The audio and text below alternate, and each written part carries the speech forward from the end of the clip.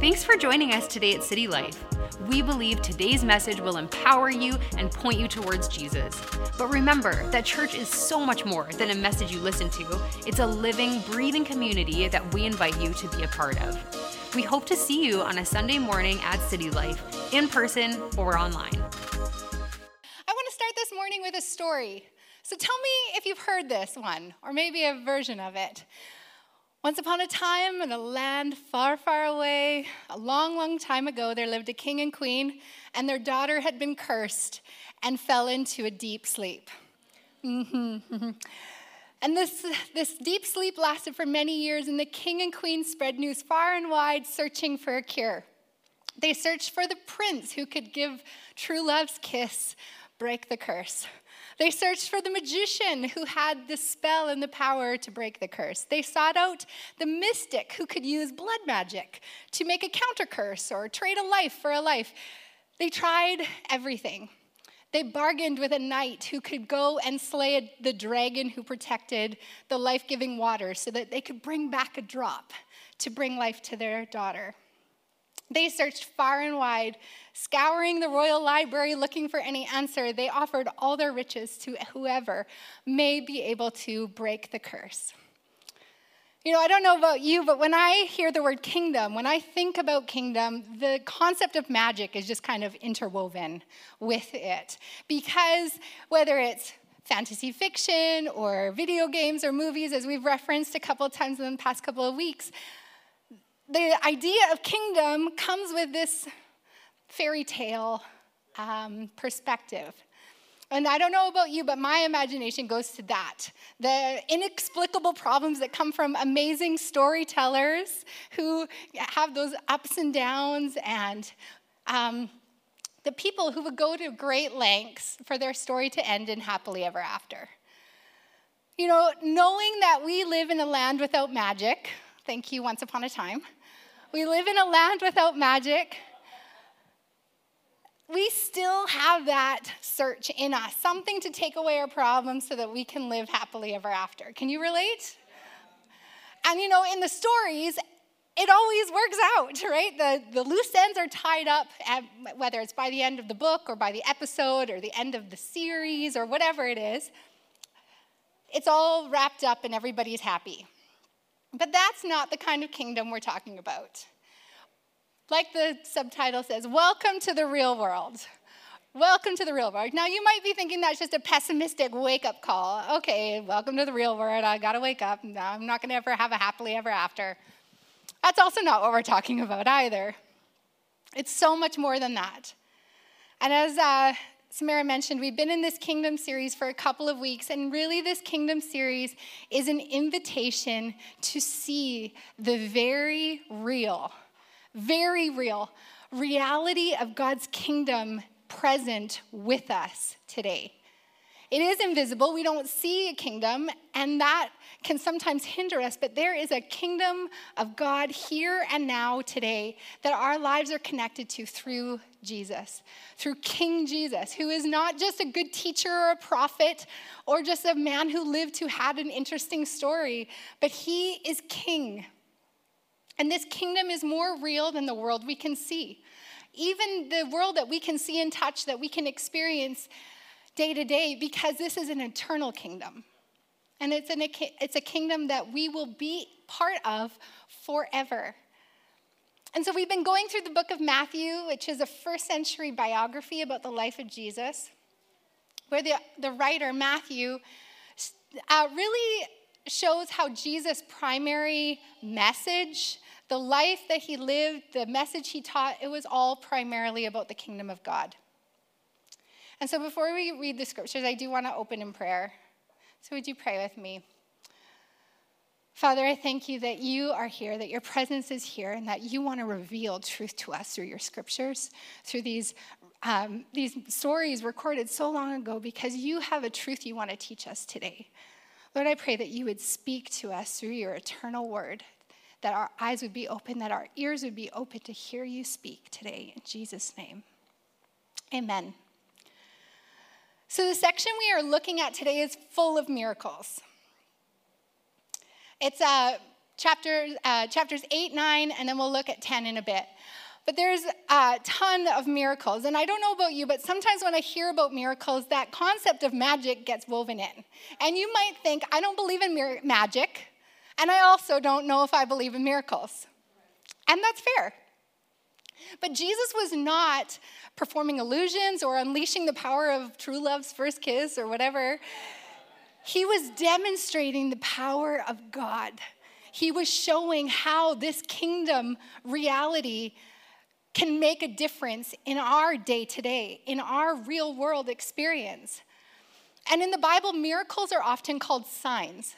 And if we see a sign, it's to get your attention, to maybe give you direction, maybe to advertise something, but this is a sign pointing us to something. And so we don't want to miss the message behind the miracle. So whether you believe in miracles or not, these are signs for all of us that we can learn from, that can help us to know where we're going and what this kingdom can make a difference, how this kingdom can make a difference in our lives. And this really is what I believe is the purpose of these stories. So in Matthew 8 and 9, Jesus is bringing God's kingdom into the day-to-day lives of people. He was changing their reality. And so many of these stories in these two chapters were portrayed in season 3 of The Chosen, which I don't know if any of you guys are Chosen fans. We are huge Chosen fans in our house. And this whole season has really been chapters 8, 9, and 10, really, which is kind of cool. So if you want to know more, go watch it. It's awesome. But there's powerful stories about how Jesus heals a man with leprosy. And I love what we see about Jesus. He was moved with compassion. And he's like, could you heal me? And he was like, of course I want to. I want to. When he heals the centurion's servant, who was the centurion was part of the enemy. He was an officer of Rome. And he displayed such faith in Jesus and an understanding of the authority that Jesus had as king, that then Jesus actually marveled at his faith, which is pretty incredible. Jesus heals Peter's mother-in-law and a paralyzed man, brought a 12-year-old girl who had recently died back to life, healed a woman who had been bleeding for 12 years, who just reached out and touched him. A blind man, a mute person. It mentions that actually everyone who was sick received their healing. So this wasn't just a couple of people who had their day-to-day lives completely changed by an interaction with Jesus, but there were so many who received healing. And it was through these signs, through these miracles, that Jesus was showing, I am bringing God's kingdom into the day-to-day lives of people. But he was also showing his power over the natural world, over all the things that we can see and touch and experience. His kingdom had so much more power over that, over the weather when Jesus calms the storm and rescues the disciples. He displayed his power over sin when he claimed the authority to forgive and then proved it with his authority to heal. He freed hurting people who were demon-possessed, who were tormented. He set them free. In Matthew 9:35-36, it says, Jesus went through all the towns and villages, teaching in their synagogues, proclaiming the good news of the kingdom. Would you say that? The good news of the kingdom. You know, if you're blind, good news is, hey, you can see now. Proclaiming the good news of the kingdom and healing every disease and sickness. And when he saw the crowds, he had compassion on them because they were harassed and helpless like sheep without a shepherd. So the message behind the miracles, I think, is the good news of God's kingdom. The good news. Now, we might not be blind. We might not be paralyzed, but there is still good news for each one of us. And that is that God's kingdom has the power to change life on earth. Jesus is king, and he has authority over all brokenness, over all disease, over all sickness, over everything that torments us and hurts us. And whenever we see evil in the world, it's so easy to just hear the wrong things going on, to hear the doom and gloom, to see the news and the crap going on all over our entire globe. But then we also feel that in the text that we receive from a friend that's like, things are not good. Please pray. I'm not okay. Here's what's going on. We experience the evil in the world in the grand scale and in the very intimate, in our friendships, in our family. So I want to ask us, do we still believe that Jesus has the power and authority over all those things, over all the brokenness, over all the disease, over all the sickness, over the things that torment us? Do we still believe that he has the authority today? Yeah, we do. Good answer, yeah. But this is what all these signs are pointing to. So what if we don't see blind eyes open and we do hear of the deadly storms that God didn't calm? We experience death and loss even when we pray.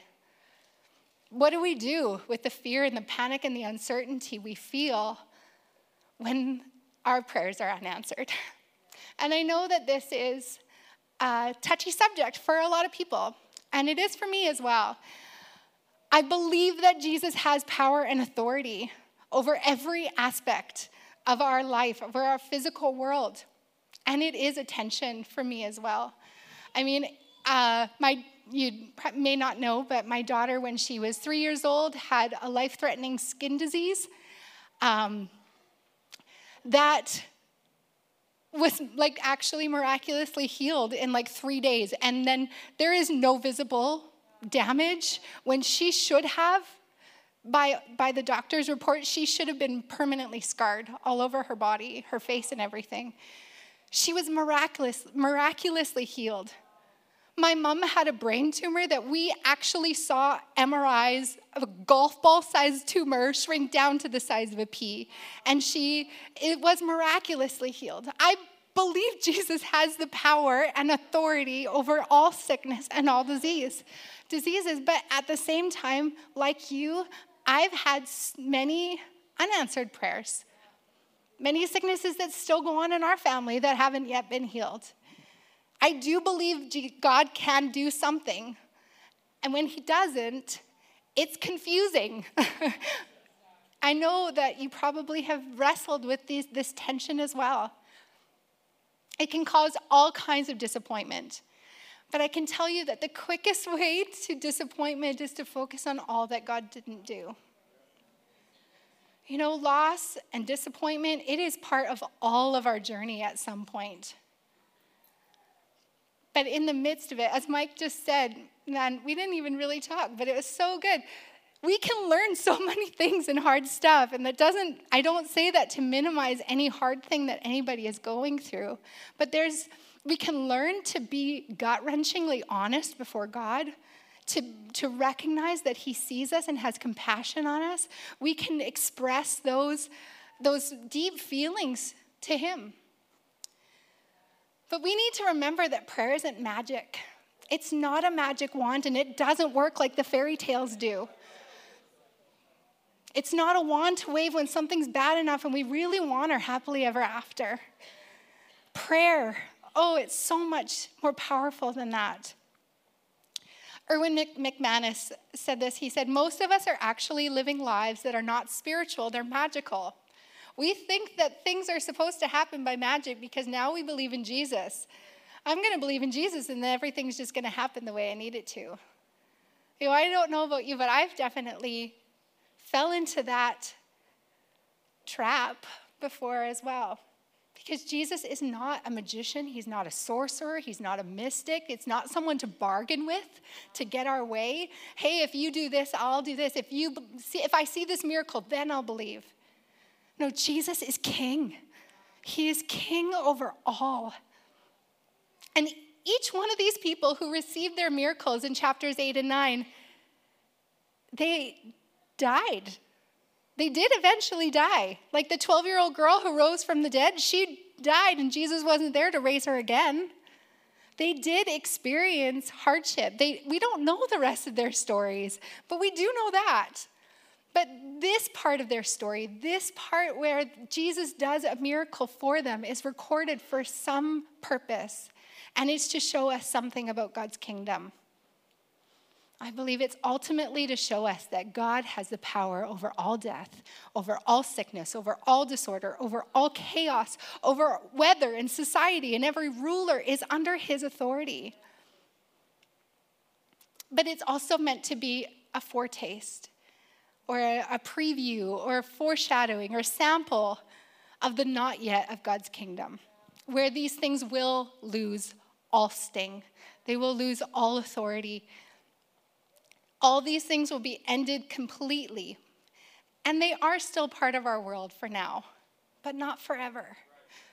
We do see in part. Like I said, we see some miracles. We see some prayers answered. We don't see all. But we can see through these miracles what God's kingdom is really like. But if all we do is wait for the end, looking forward to when it's all going to be solved and all right and all good, then we can miss out on God's kingdom now. You know, there is a now of God's kingdom, not just a not yet. And the good news now, you know, like the Pharisees, they were seeing all these miracles. They were hearing the stories. They were interacting with God in the flesh. They were hearing the good news of God's kingdom firsthand, and they missed it. They missed it because they were looking for something that fit in their boxes. And I don't want us to miss this today. There is a right now. There is a real world reality of God's kingdom today that is good news for you. You might not be blind, but it's good news for you. There is a victory over darkness that Jesus has, and it has impact on us today. So will we have eyes to see and celebrate God's goodness in the meantime? That our faith is not based on what God does, but who he is. He is King, he is Lord, he is Savior. And sometimes it's confusing. But faith does not deny that problems exist. It just denies those problems sway over our faith and trust in Jesus. You know, when it comes to unanswered prayer, we can't hold God hostage to the answers we want. It's a great quote. Just 1 second.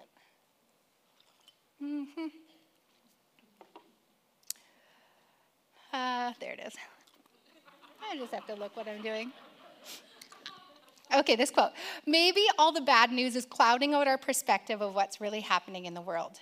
Maybe we've been trained to pay attention to the darkness and ignore the light. Maybe there's more grace and redemption happening if we just knew where to look. Maybe we have to learn to identify and celebrate the good and learn to resist a culture of cynicism. You know, that culture of cynicism erodes our faith. And I want to encourage us to resist by celebrating the good. Don't allow your disappointments and unmet expectations to keep you from seeing God's goodness. There is God's goodness in your life, and scriptures tell us God is good and he is worth celebrating. We can praise him for his victory over sin and death. We can praise him for his grace in the midst of it. We can praise him for the hope that he brings us, for his presence with us while we go through hard stuff. We can celebrate that God is close and we can trust him. We don't want to miss God's goodness because we don't recognize it. You know, it might look like when we're experiencing forgiveness and grace from our mistakes, or when tensions begin to ease in a strained relationship, or when a difficult task or test, we experience waves of peace rather than the anxiety we're used to feeling. You know, we can take all the credit and think it's our skills and think it's our successes for the good things, but it's really God's goodness in our life why we experience anything good in all. You know, we can focus on the mistakes and the strained relationships and the hard things, or we can notice God's grace and his kindness helping us through it all. And I don't say this to minimize the hard things that anyone is going through, because I know some really tough stuff going on in people's lives, and there's so much more that I don't know. but we need to recognize God's good work in it. James 1:17 says, every good and perfect gift is from God. And this is the greater mission that more than just bringing us to a happily ever after, Jesus came to earth. He did come to heal bodies, but he also came to save souls, to bring forgiveness. And we can't see the evidence of that. And so he showed us that he has the power to forgive and to heal. Jesus brought God's kingdom into people's lives and then called his disciples, called people around him, called people who said no to follow him. And then he includes us in his family and brings us into his mission. And our role is to bring that good news to the whole world, or to our world, to the people in our lives. We are having Baptism Sunday this morning. And so if you are getting baptized, I would like to dismiss you at this point so you can go and get ready and so that Dennis can tell you what you need to know. If you are not signed up for baptism, but you are feeling that, like, I want to get baptized, you're feeling that, maybe that urge from the Holy Spirit that today's your day, we have everything that you can need, even if you didn't bring clothes or a towel or whatever. Lindsay is back at the back. She can just by the soundboard there. And she could help you if you want to get baptized today. So Matthew 9:36-38. I read it already, but I want to read this again. He saw the crowds and had compassion on them because they were harassed and helpless like sheep without a shepherd. Then he said to his disciples, the harvest is plentiful, but the workers are few. Ask the Lord of the harvest, therefore, to send out workers into the harvest field. You know, when we want ease and comfort, harvest means work. And work might not look like God's goodness, but it is. In chapter 10, Jesus then responds to that prayer, send out workers into the harvest, and he gives the disciples a mission. Matthew 10, verse 7, it says, as you go, proclaim this message. The kingdom of heaven has come near. Heal the sick, raise the dead, cleanse those who have leprosy, drive out demons. Freely you have received, freely give. You know, the authority that Jesus demonstrates through chapters 8 and 9, he then delegates to his disciples. He says, you do it now. You watched me, now you do it. And he basically made them ambassadors of the king. They were given his authority, his power over sickness and death, and he gave them the mission to go and take this good news to people that he couldn't reach. You know, this is part of our mission, our assignment, to announce that the kingdom is here. You know, Jesus was very real about what to expect, and it wasn't all ease and comfort either. It was like, there's a cost to this discipleship. It's going to take some radical commitment. There's risk. Like, he was sending the disciples out, and he was not promising them safety. He was telling them that you're going to experience risk. This is going to be difficult. It's going to create tension. The world will turn on you and mock you. Some will accept you, but some will reject you. What an adventure that he sent them on. You know, then he reassured them that his power was greater than any opposition that could lie ahead for them. And I believe that's the same for us. We might experience opposition and rejection, but his power is so much greater. John Mark Comer said, if you are an apprentice of Jesus, your end goal is to grow and mature, not overnight, but over time, into the kind of person who can carry on the work of Jesus.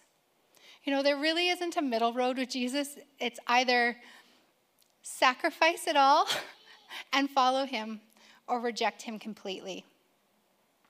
And our end goal of discipleship is becoming like Jesus, to carry on the mission that Jesus had, that he gave us.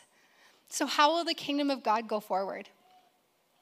Is when we embody the way of Jesus, when we embody his kingdom together. As you go, proclaim this message. The kingdom of heaven is near. heal the sick, raise the dead, cleanse those who have leprosy, drive out demons. Is anyone intimidated by that? Those are hard instructions. But how do we live this out? You know, we might not be able to cleanse a leper. Does anybody know anyone with leprosy? I was actually trying to find it out. It's not very common around here. I've never met anyone with leprosy. You know, you might not be able to bring healing to somebody with leprosy, but you can care for people who might feel like outcasts, who might feel like they have no dignity. We can walk alongside them with compassion while they find wholeness in Christ. You know, we might not ever drive out demons, but we can be instruments of God's love and grace to those tormented by addiction, trapped by worldly attitudes and mindsets that oppose God. You know, Jesus still sets people free, and he's called us to be part of that. And he puts us in community together because community is the antidote to addiction. It's the antidote to the work of the enemy getting a hold of somebody's life. Like the sheep needed each other for protection, and they needed their shepherd. But a sheep alone is a target. And so we need each other. We need to be in community. So including others. We might not physically raise a corpse, but you might encounter somebody who is hopeless, who's maybe given up on life. And we can, as followers of Jesus, speak the hope and courage that he's given us to them. We can pray for the sick. There's lots of opportunities to do that. And I heard somebody who taught on this once, or he said, you know, he prayed for hundreds of people and had so many encouraging stories, but it's because he prayed for hundreds of people and the number of answered prayers, you know, was significantly higher than maybe me who doesn't pray for sick often, you know.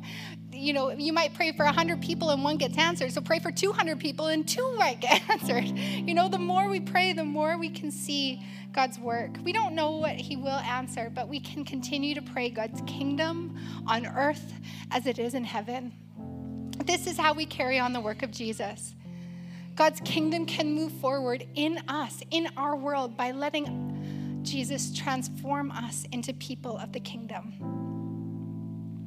Letting him transform us into people of the kingdom in the way that we eat meals with others or bring meals to others, the way we believe the best or encourage hope, and the way we serve and build the church, the way we endure hard things and not let it create a cynical spirit in us.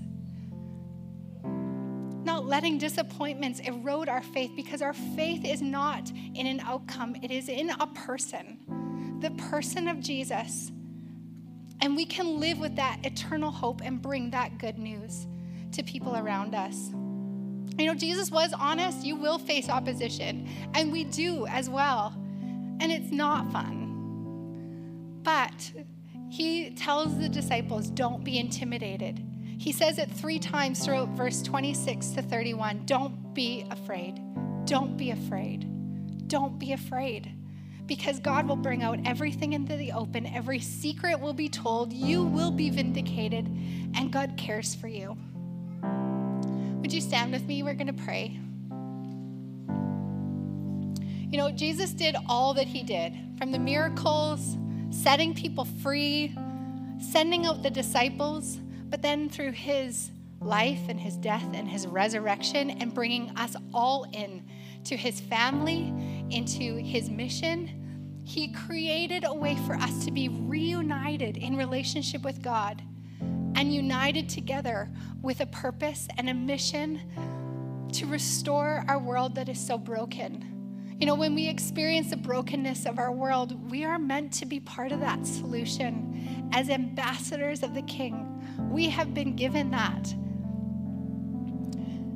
You know, we're going to pray in just a minute here.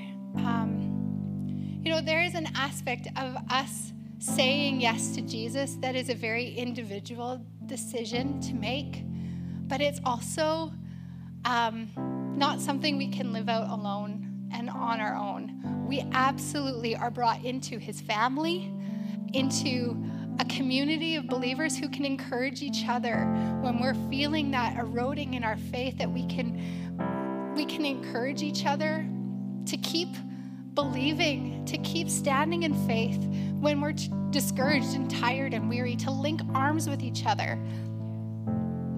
You know, there is a part that we play about bringing God's kingdom to earth as it is in heaven that we can only do together. And when we say yes to Jesus, we also say yes to his family, which is sometimes hard. Family is messy. But Jesus is so good, and he is king, and he is the one who unites us. So I want to invite you, if you are ready to accept that invitation to start a new life, that journey of following Jesus, it is absolutely your decision to make. But he takes your yes and he brings you into such a big story. It makes so much sense. So we're going to pray together, and I want to invite you to pray along with us. We all pray because this is also continually us yielding and surrendering our own, wherever we're at on our journey, to him. But we also don't want you to feel singled out or alone in this. So would you all pray with me? Say, Jesus, I give myself to you. I say yes to your life. I need a new start. Lord, would you rescue me? Would you heal me? Would you set me free? And would you bring me into your family? Make me new. I choose to follow you and be part of your church. In Jesus' name, amen. We hope today's message encouraged you. If you want to take your next step in saying yes to Jesus, you can always contact us at cty.lc/nextstep or fill out the next step section on the City Life app. It's an honor to play a small part in what God is doing in your life. We look forward to connecting with you soon.